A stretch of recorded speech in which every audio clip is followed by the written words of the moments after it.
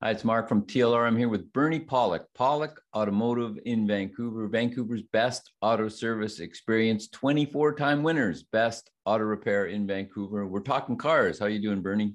Doing very well today. So today's victim is a 2010 Honda Civic that needed a new engine. What happened to this Honda? Yeah, so the vehicle was towed to our shop. The owner was driving and the engine seized up and needed to be replaced. So he brought it to our shop. So I know Hondas, like any car, wear out, but an engine seized. What happened to this engine? That's pretty rare. Yeah, it is rare for Honda. I mean, engines are one of their stronger points. What happened is the owner was driving. It'd been raining a lot in Vancouver. If you watch the news, we've had some record epic, almost biblical rainstorms. He was driving along, hit a puddle, water got sucked into the engine and seized the engine up. So was it an extremely deep puddle? I don't know how big the puddle was, but the reason why, because normally, the way an internal combustion engine works, it sucks air into the engine, compresses it, and with fuel mixed in, fires a spark. So normally when a car is manufactured, they usually put the air intake fairly high up on the engine. They'll be like 3 feet off the ground. In this case, the owner put in a cold air intake, a performance modification. And this was mounted quite low down into the bumper. So it didn't take much of a puddle. I mean, all you have to do is hit a foot deep puddle of water or a huge amount of spray to suck air into the engine. Apparently, I believe the story was he was driving down the highway when it happened. So engine revving at maybe 3,000 RPMs, huge suction of air, water in the piston, compresses, bam, blows the engine apart. It literally blew it apart. And we can have a look at some pictures, because that's the fun part. Can I make a speculation? Wouldn't the water have turned to steam instantly too, so it'd have even more power to explode the engine apart? Well, it may have, but I think in this case, probably not, because it probably drank so much in one suction that it probably just compressed it. But that's a good point. It could.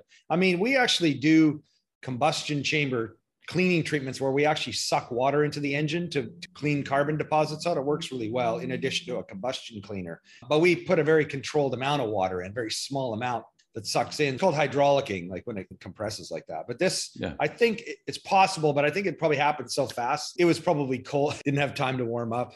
Anyways, here's our engine. This is the replacement engine we put in. This is where the air intake system normally bolts up to the engine, and the air cleaner box would normally sit in this area. This cold air intake, we'll look at pictures in a second.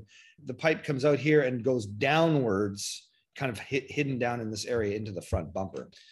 Let's have a look at the engine damage. So this is the front of the engine, the water pump removed. You can see this is the crankshaft pulley over on the left here. So we're looking at the front of the engine. Where the red arrow is pointing, there's a hole with some light, and this is a flashlight shone through the back of the engine, through the hole in the back of the engine, shining through the front. What is here is a very bent, broken connecting rod, and it just flung loose in 1 second and busted the engine block apart. So that's the kind of thrilling, neat stuff. At some point, we may actually take this engine apart, and may have a couple of other pictures to add at a later date to the show notes. Here's our cold air intake. This is the culprit for the job.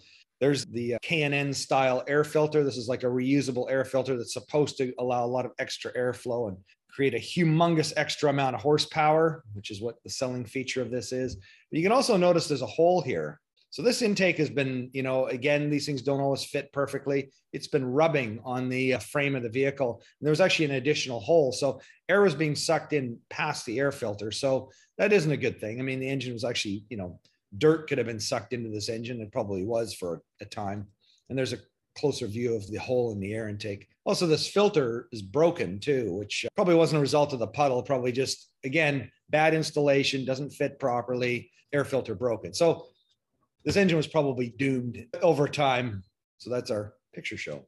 So you had to replace the engine. What kind of options do you have to replace the engine? We went with a used engine. I mean, that's the most economical option. And the great thing is with the Honda Civic, they're very reliable. Getting a good used engine is not a hard thing to find. There's certain used engines where I wouldn't buy that because there's certain problems that occur over and over. But with a Honda Civic, it's pretty reliable. It's very rare that anything ever happens to them. So I think it's a very safe used engine. So let's discuss cold air intakes. This was a poor installation, but are they worth even putting into a vehicle? don't think so. I mean, they're supposedly will give you a couple of extra horsepower, and I don't know what it is. I mean, the manufacturers are going to claim it does a lot more than I think you're going to find in the real world. It makes a nice sucking sound. If you're interested in that kind of thing, personally, I prefer engines that don't make much noise other than maybe a nicely tuned exhaust, but that's just my own preference. But I just don't really think it's worth putting one in. The value is so minimal compared to what you're actually going to get in return. And I mean, then you get a thing like a puddle, which happens a lot around Vancouver. But even if you live in Arizona, I mean, they get flash floods and rains, and you might be stuck out there, and all of a sudden your air intake sucks in water that wrecks your engine. Now, the owner of this vehicle is actually providing us a new air intake, which is mounted higher up, which is smart at the very least. But there is an advantage to cold air being sucked into the engine. It is denser and it does provide more power. If you really want that, there are ways you could do it, but it's not going to be cheap. You're going to have to do plumbing. You're going to have drainage in it. And, there are things that need to be done, but I would not advise, save your money. If you have to do it, put a K&N air filter in the factory air filter box. It might give you a 1 extra horsepower out of 200, make you feel good about it. Other than that, I just wouldn't waste my money. Let's talk for a second about, what about as a buyer of a used vehicle? Would you ever buy a vehicle, or would you recommend buying a vehicle that's been modified in any way? Well, to me, it's a little bit of a stroke against it. I wouldn't not suggest not buying one, but to me, it is a little bit of a stroke against the vehicle. I think having everything factory is much better than having modifications. Someone who modifies things is probably going to want to get a little more use and run it harder. So usually if it's stock and factory, it's going to be used less, not as hard, theoretically better maintained. And when you have this cold air intake, if you think, well, I don't really want to have this, I don't want to take the risk, you're going to have to spend a bunch of money to get the factory intake system back into the vehicle. So I think it's a stroke against the vehicle. I mean, there are other modifications that people do that are sometimes there's no negative to it, but to me, that's always a bit of a red flag, at least a yellow flag.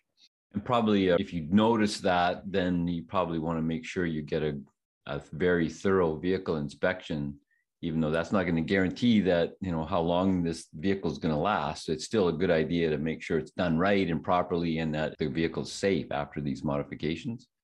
Exactly. And, the thing about buying a used vehicle is there's always a gamble. There's stuff we can see. We can do a really thorough inspection. We can look at things and go, okay, this is what we see. But it doesn't mean that things aren't worn to the point where it's okay today, but in a week or two or a month or a year, some problem is going to show up from the modifications or maintenance. A vehicle inspection now, it's like a photograph. It's just a snapshot of what is right now.